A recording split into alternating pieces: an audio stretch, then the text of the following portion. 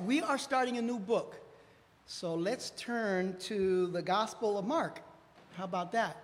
We'll be in the Gospel of Mark. It's pretty cool. And we're going to dive in here and see what the Lord has for us today as we spend a couple of minutes getting into God's Word. And as you turn there, we're going to pray and invite the Holy Spirit to just come and just let Him teach us. Heavenly Father, we ask that you would please move everybody out of the way, open our ears to hear, our hearts to receive, and our feet to walk in what you're going to tell us. Please speak to us through your word as you always do. You are so faithful. You've never let us down. And we thank you for this time of study. In Jesus' name, amen. All right, so you should be in Mark by now. We're going to be doing a few things. It should be a very interesting let me put start there. There you go. It should be a good study in the Gospel of Mark. Now, our Bible, and if I get too loud, you guys, you got to turn me down in the back, especially if I get too excited.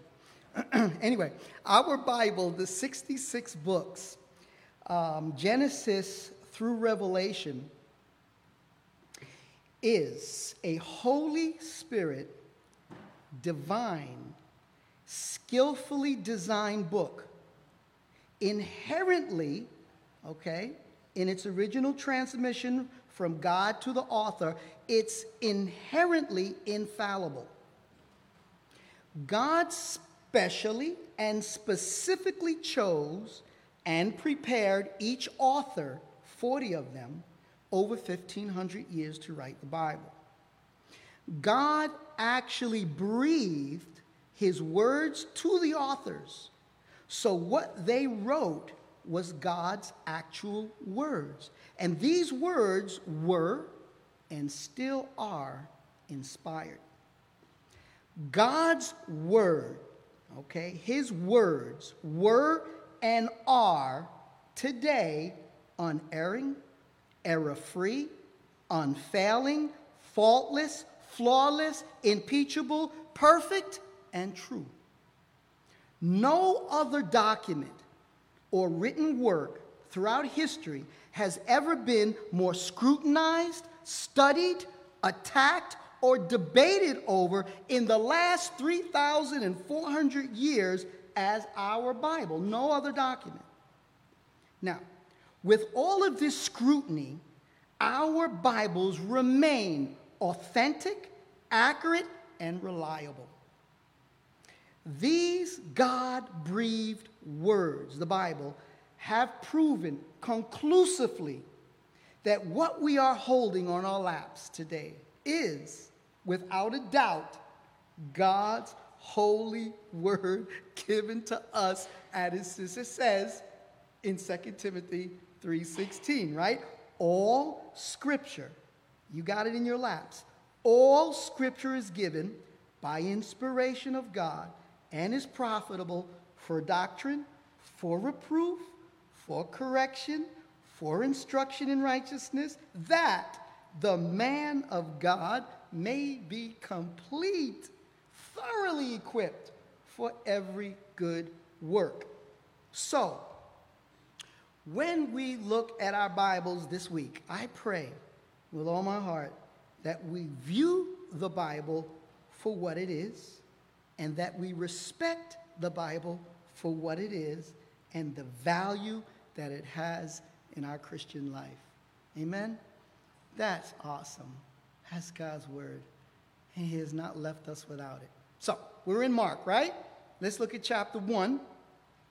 Let's get a little bit of background, guys, on Mark, the author. He is young John Mark. Mark is his surname. He was not, believe it or not, one of the 12 apostles that were chosen. Did you know that? He's not one of the 12 apostles. Some didn't know that, but I guess we know it now, right? He wrote this document.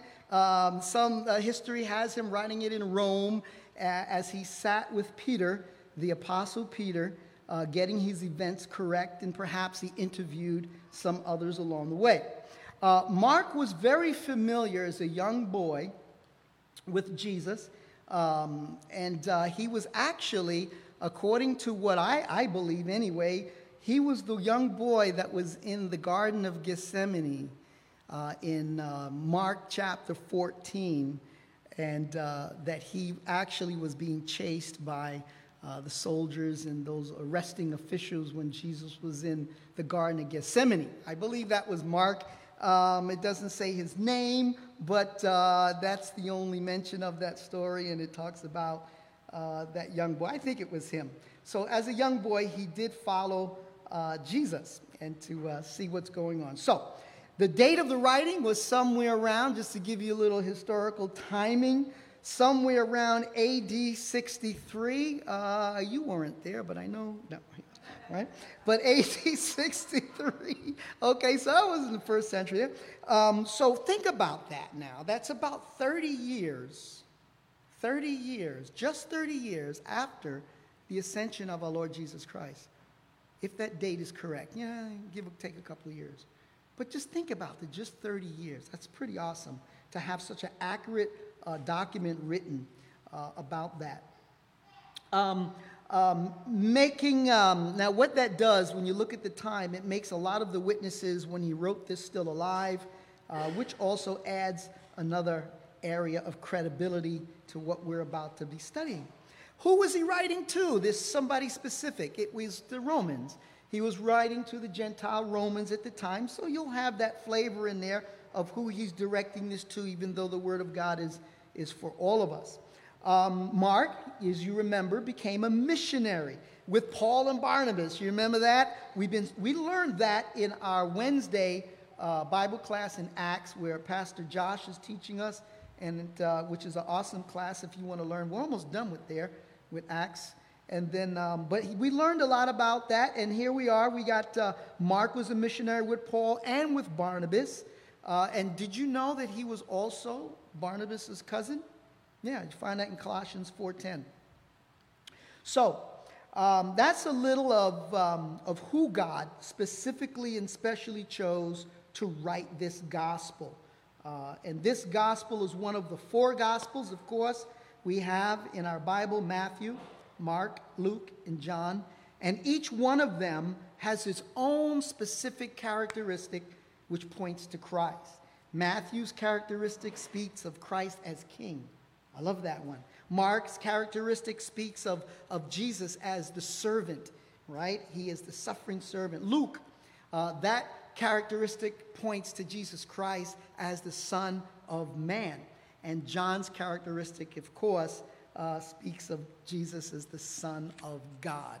So we got through the introduction of Mark. Gives us a little background there. Isn't that interesting about him? I don't know if you knew those things, but I hope you learned something about that.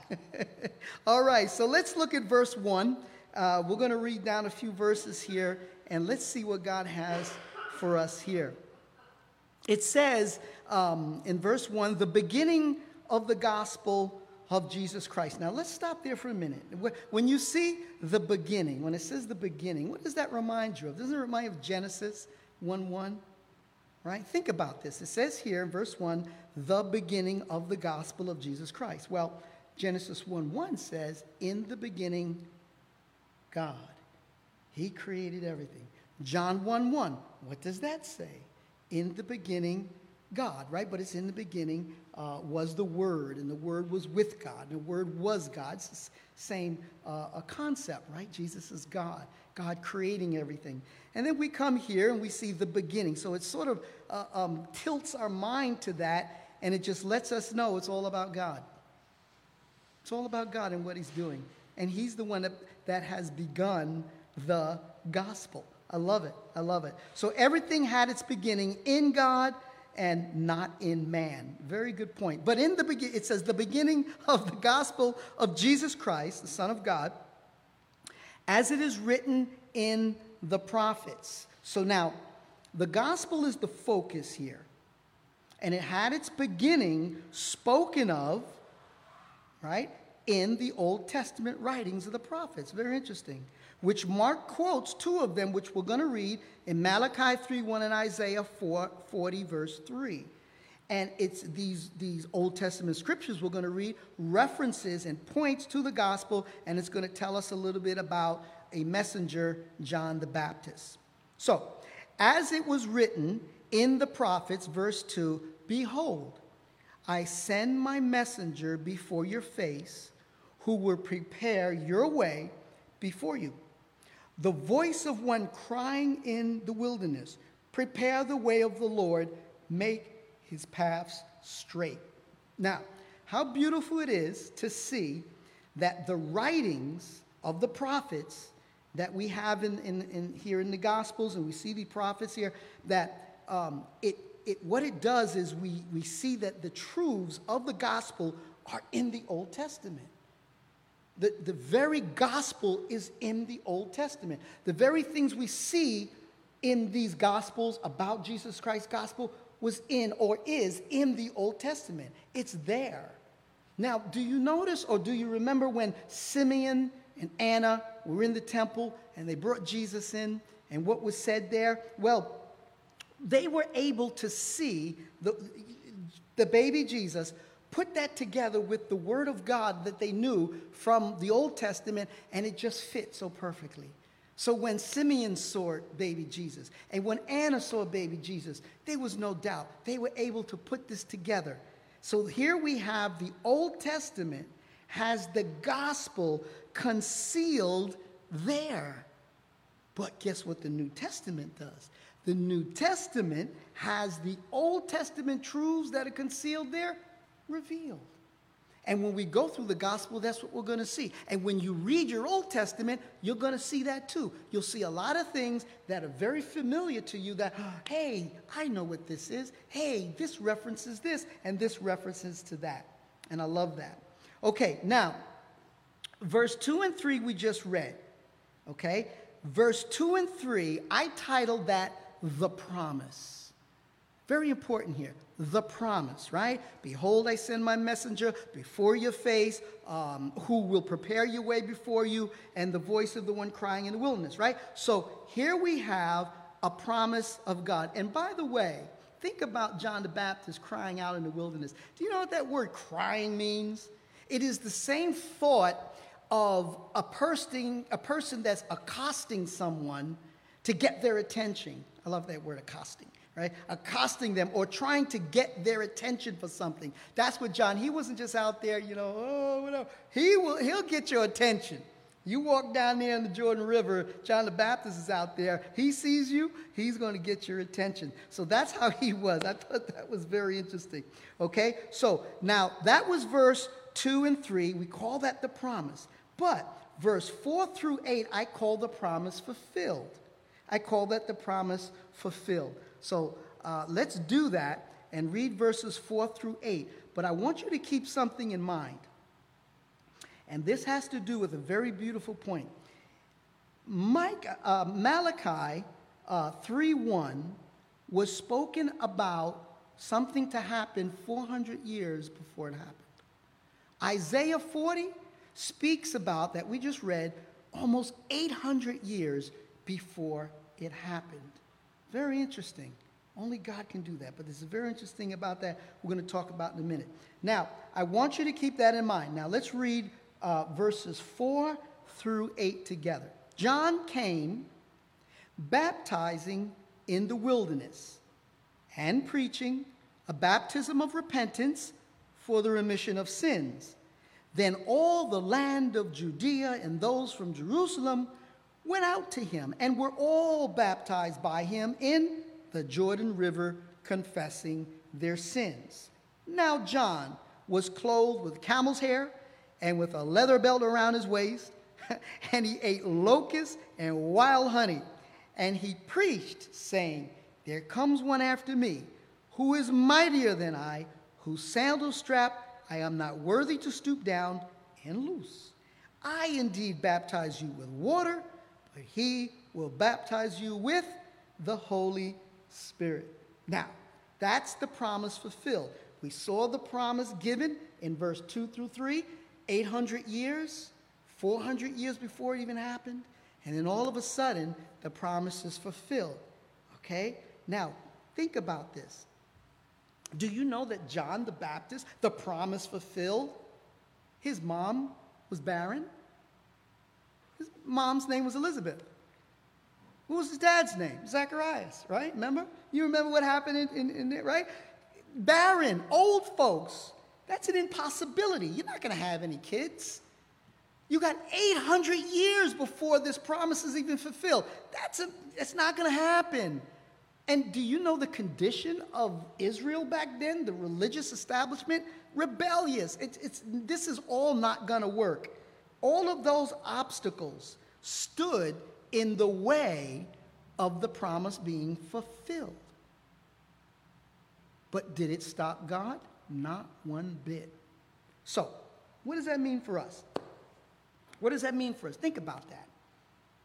Long period of time didn't stop it. A rebellious nation didn't stop God's promise.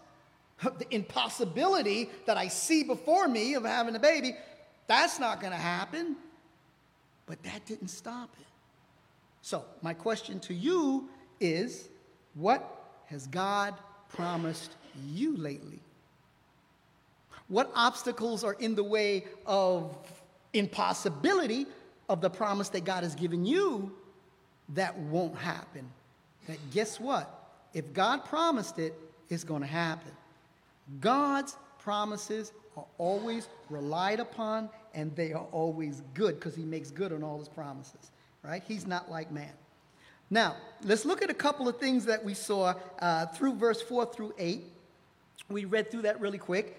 Notice verse 4 says, John was preaching a baptism of what? Repentance for the remission of sins. So when I saw that, I says, wait a minute, is he changing the law? What's he doing? Well, no, John the Baptist wasn't changing the law, right? The people still had to follow the sacrificial law to have their forgiveness of sins. Leviticus 17:11, right? The end of that verse says, for it is the blood that makes atonement for the soul. I don't care how anybody tells you that the Jews don't have a temple, the Jews don't have sacrifices, therefore, there is no therefore. Unless there's a shedding of blood, there's no forgiveness of sin, right? So John the Baptist was not trying to change all of that. What John wanted, all those people were coming to him. What John wanted the people to see, he wanted them to see their sin for what it really was. And number two, he wanted them to be repented about it, have a heart of repentance. That's what he wanted, because he knew, and his job was, he knew that if the people saw their sin for what it was, and they had a heart for repentance, then he knew that when Jesus completed his redemption for mankind, when the Messiah came, guess what? The people would then have someone to turn to, trust in, and be saved. He was preparing the way for Jesus Christ. So that's what he was doing. So this was the message of John. But I want you to think about the condition of the people of Israel, the people of that land that John was trying to minister to. What was going on? Turn with me to Isaiah 29:13, because I want you to see how Isaiah 29 and verse 13, I want you to see how this particular scripture applies to his day, okay? How it applies to his day and how the people were living back then, okay? Let me get to it. I'm using my left hand, so I'm a little slow because I'm a righty. Okay. Isaiah 29, look at verse 13. This is what the condition of the people that he had to deal with. This was what their attitudes were. It says in verse 13, therefore the Lord said, inasmuch as these people draw near with their mouths and honor me with their lips, but have removed their hearts far from me, and their fear toward me is taught by the commandment of men. That's what he had to deal with. That was what was in the people. And he's trying to get them to turn, So we see this condition as we go through the Gospels too. You're going to see this in the religious people that we're going to meet as we go through the Gospel. The same thing. They dress good. They look good. They come to church or to the synagogue. They come to temple or whatever. But their hearts are far from the Lord. Now, turn with me also to 1 Samuel. Go to 1 Samuel chapter 15. And I want you to keep this in mind. What is it that God is actually requiring from man?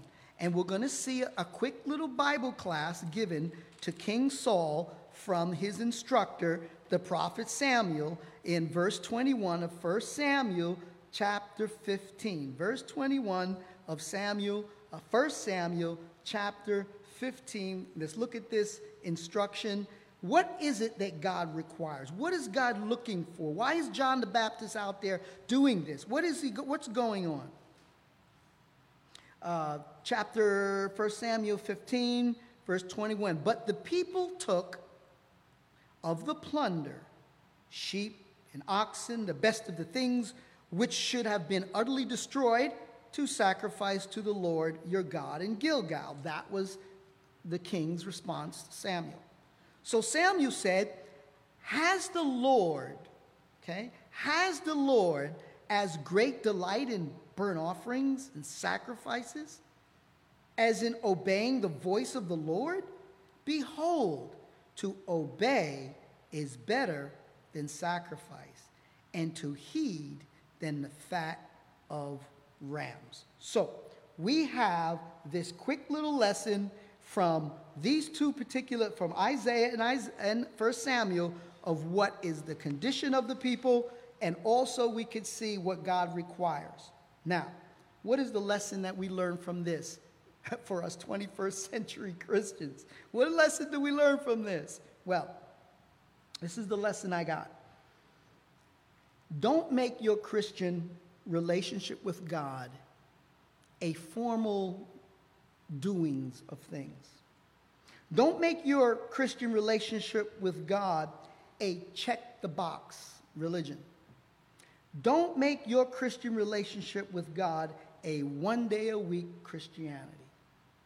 But get alone with the Lord, spend time with him, and do exactly what it is he's telling you to do, because he loves you very, very much. Okay, so in verse 6, look at verse 6 again, back in Mark chapter 1, we're at verse 6. Now, John was clothed, okay, all right, so now he's there, everyone's getting baptized and confessing their sins. We know the condition of the people, we know what God requires. And in verse 6 it says, now John was clothed with camel's hair and with a leather belt around his waist, and he ate locusts and wild honey. Now, some people debate whether it's really locusts or not, but I tell you, I was deployed in an area in the Middle East, and on this particular outpost we were at, we did our patrols and everything. One day, we got overrun. Yeah, we got overrun. You could sit there or whatever, and you see this dark cloud coming over in the desert. And all of a sudden, the whole camp was full of locusts. And they were like this big, all over, everywhere. And do you know what? Being out there in the hot desert, hungry sometimes, yep, I'm a-looking. I better get my MRE, but I'm a-looking. They look kind of tasty. But I didn't eat any.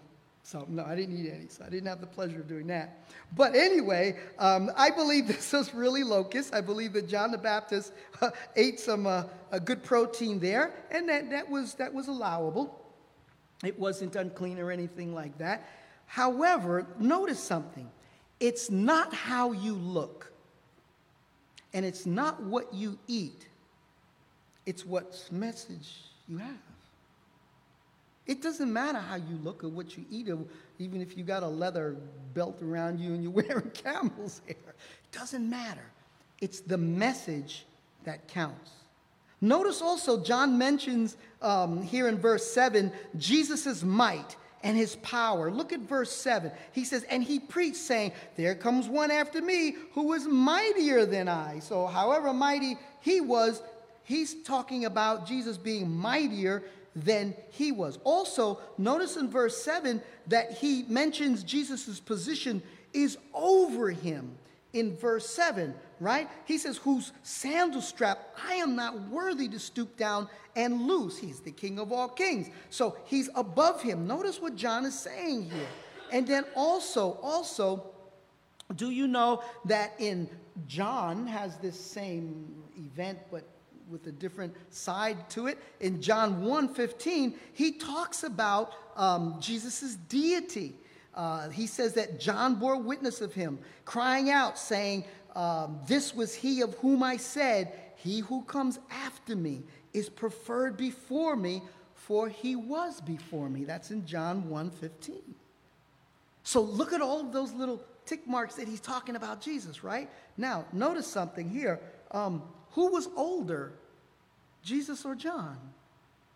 John was older. Yeah, Elizabeth was cousin to Mary. But anyway, you have this, and he says, no, he was before me. What is John saying about the Messiah? That he is the eternal God. I love it.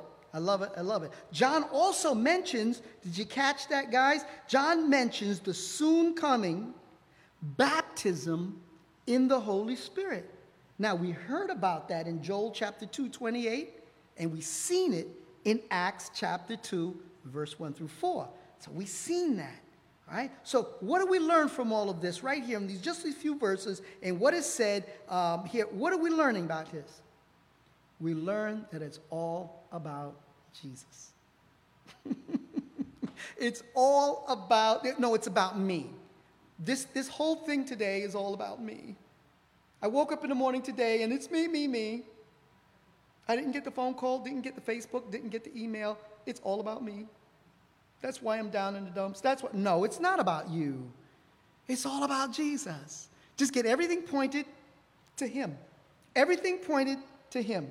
Yes, that's what it's all about. That's what it's all about. I love it. I love it. Now,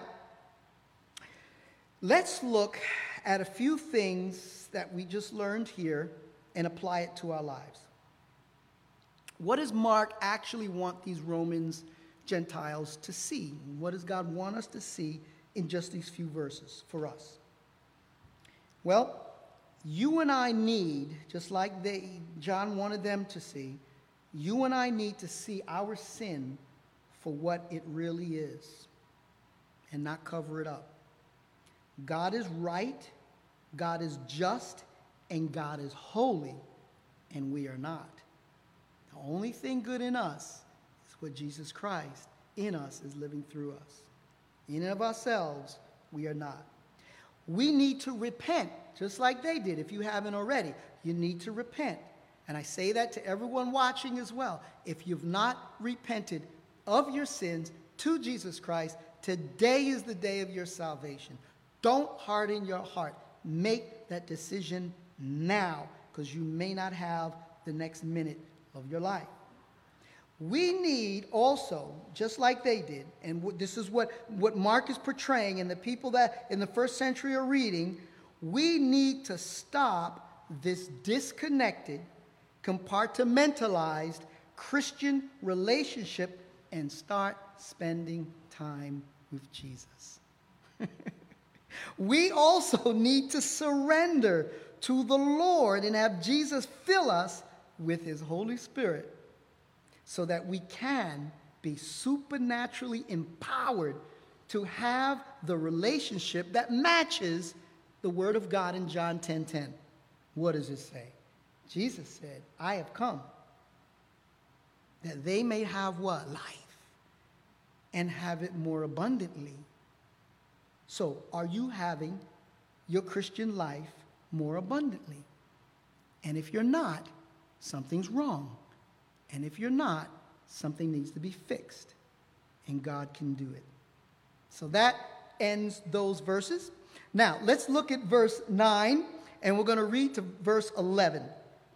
Okay? Now, what we're going to see when we read these verses is very beautiful. We're going to see for the first time Jesus, as told to the first century Christians by Mark, and we're also going to see the Trinity here. We're going to see Jesus show up on the scene. Now, I do want you to keep in mind the condition of the Christians back then. As the Christians gathered back in that time, in that era, if you were a Jewish Christian, that meant persecution from the Jews. Just ask Paul. That meant persecution from the Roman government. If you were a Gentile Christian, that also means persecution from the Roman government or other false religions. As Pastor Josh was teaching in Acts 19, we saw Paul run into some of those guys, okay, and getting in trouble there by false religions. So, the first persecution that the Christian had that was organized by the Roman government took place under guess who? Emperor Nero. This is the guys in charge here. In AD 64, that's when it happened. There was a great fire in Rome. Tacitus, who was a historian for Rome, he was a governor for Rome. He said that he blamed it on the Christians. Now, whether or not that's the truth or not, that the great fire in AD 64 was blamed on the Christians or not, neither here nor there. Either it doesn't matter, because guess what? Christians were being persecuted back then. So as we read this gospel, as we look into these few verses here, I want you to try to sympathize, and I want you to try to empathize with the Christians back in the first century. Because when they gathered together, there weren't any churches, buildings like this. When they gathered together under the threat of losing their life and everything they owned. When Mark went and had this gospel read in different places, and people were reading the scriptures that they had, the different ones, guess what? They were huddled in places that they could lose their lives just for gathering as a Christian. These are the people that he was writing to. And I think we need to empathize and sympathize with them living in our beautiful country, that we don't have to worry about that at this time. So let's look at verse 9 through 11. And it says, it came to pass in those days. And I want you to keep your eyes open for the Trinity. Where do you see the Trinity represented here? It came to pass in those days that Jesus, what a beautiful name, Jesus came from Nazareth of Galilee and was baptized by John in the Jordan. Now, Nazareth is northwest of the Jordan, and they have the different roads that they travel.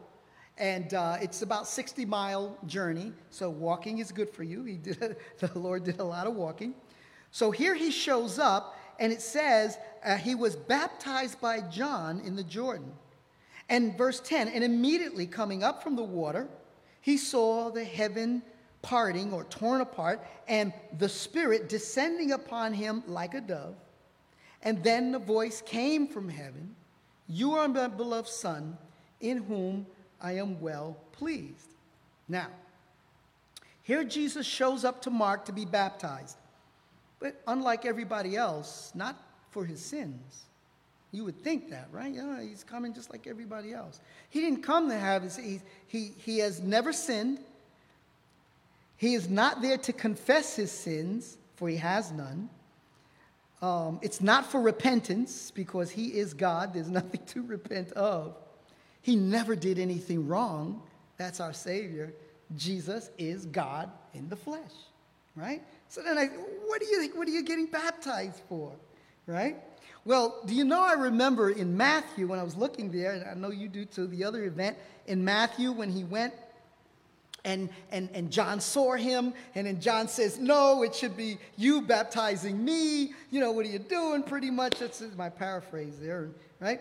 But in the 15th verse of Matthew 3, John said this. He says to Jesus, when he tried to stop him from him water baptizing Jesus, Jesus said, "Permit it to be so now, for thus it is fitting for us," them two, "to fulfill all righteousness." And then I started thinking again, okay, well, what are you doing there, Jesus? Fulfilling What righteousness? What are you doing, right? I thought about something else 2 chapters after that in Matthew 5.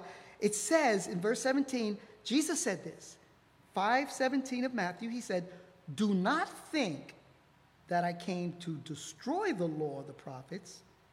I did not come to destroy," right? "But to what?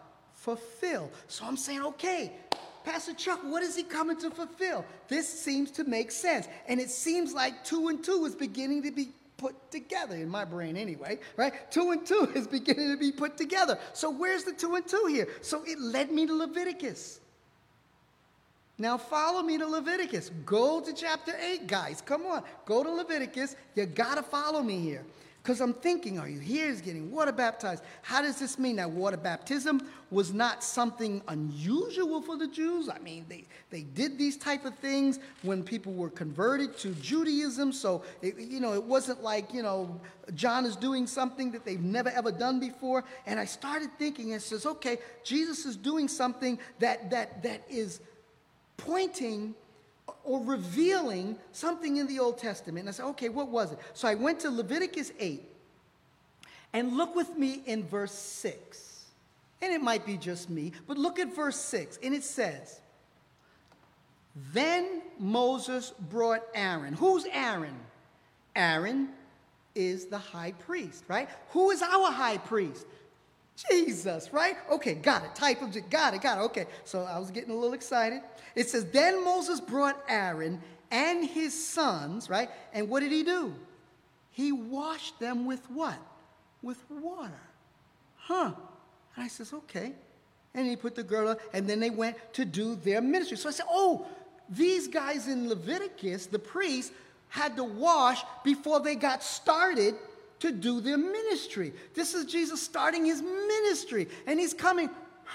This kind of makes sense. Then I went to Leviticus 16. Go to Leviticus 16 with me. And I found something really interesting. Well, it's all really interesting, but Leviticus 16, and my brain is starting to put 2 and 2 together, because my question was, why was Jesus there getting water baptized? To fulfill what righteousness? So I look at chapter 16, and look with me in verse 24.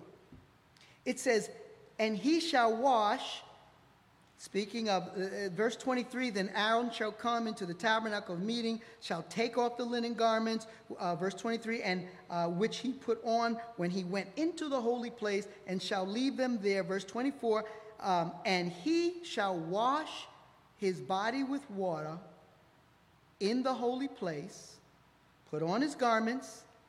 Notice these 2 words, "come out, and offer his burnt offering and the burnt offering of the people, and make atonement for himself and for the people, the fat of the sin offering," and he goes on and on. So what was happening here?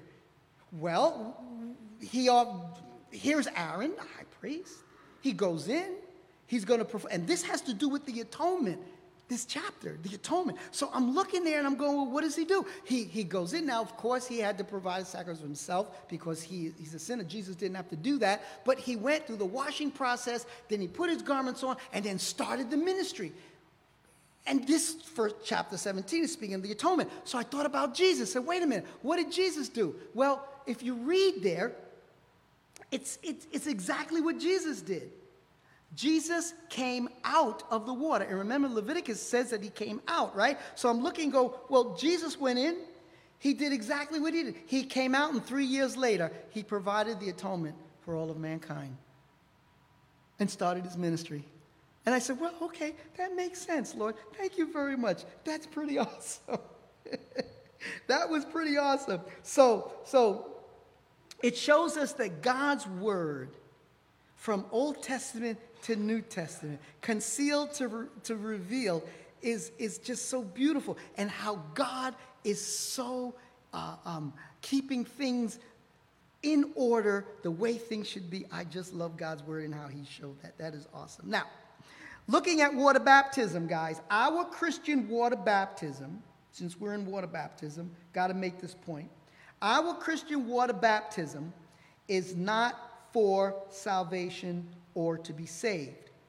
Water baptism cannot ever save you, but we do it obediently because we are saved. We are identifying with the death, burial, and resurrection of our Lord and Savior Jesus Christ, according to Matthew 28, verse 19, as we make disciples, right? Now, notice in here, there's something very interesting about what happens in the event as Jesus is in the water. Luke chapter 3:21 tells us, you could turn there, Luke chapter 3 and verse 21 gives us another view of what happened. And I want you to notice something here. In Luke chapter 3:21 about this incident of Jesus being in the water, being water baptized, and the different events that happened. Look at Luke 3:21. It says, when all the people were baptized, it came to pass that Jesus also was baptized. And while he prayed, the heavens was opened, and the Holy Spirit descended in bodily form like a dove upon him, and a voice came from heaven which said, you are my beloved Son, in whom I am well pleased. Now, Jesus was always God. He was never at any time not God. The Holy Spirit came upon him. But I want you to notice something. The Holy Spirit came upon him not because he was baptized in water. Right? Follow me. You are in Luke 3. Right? Go to Luke chapter 11.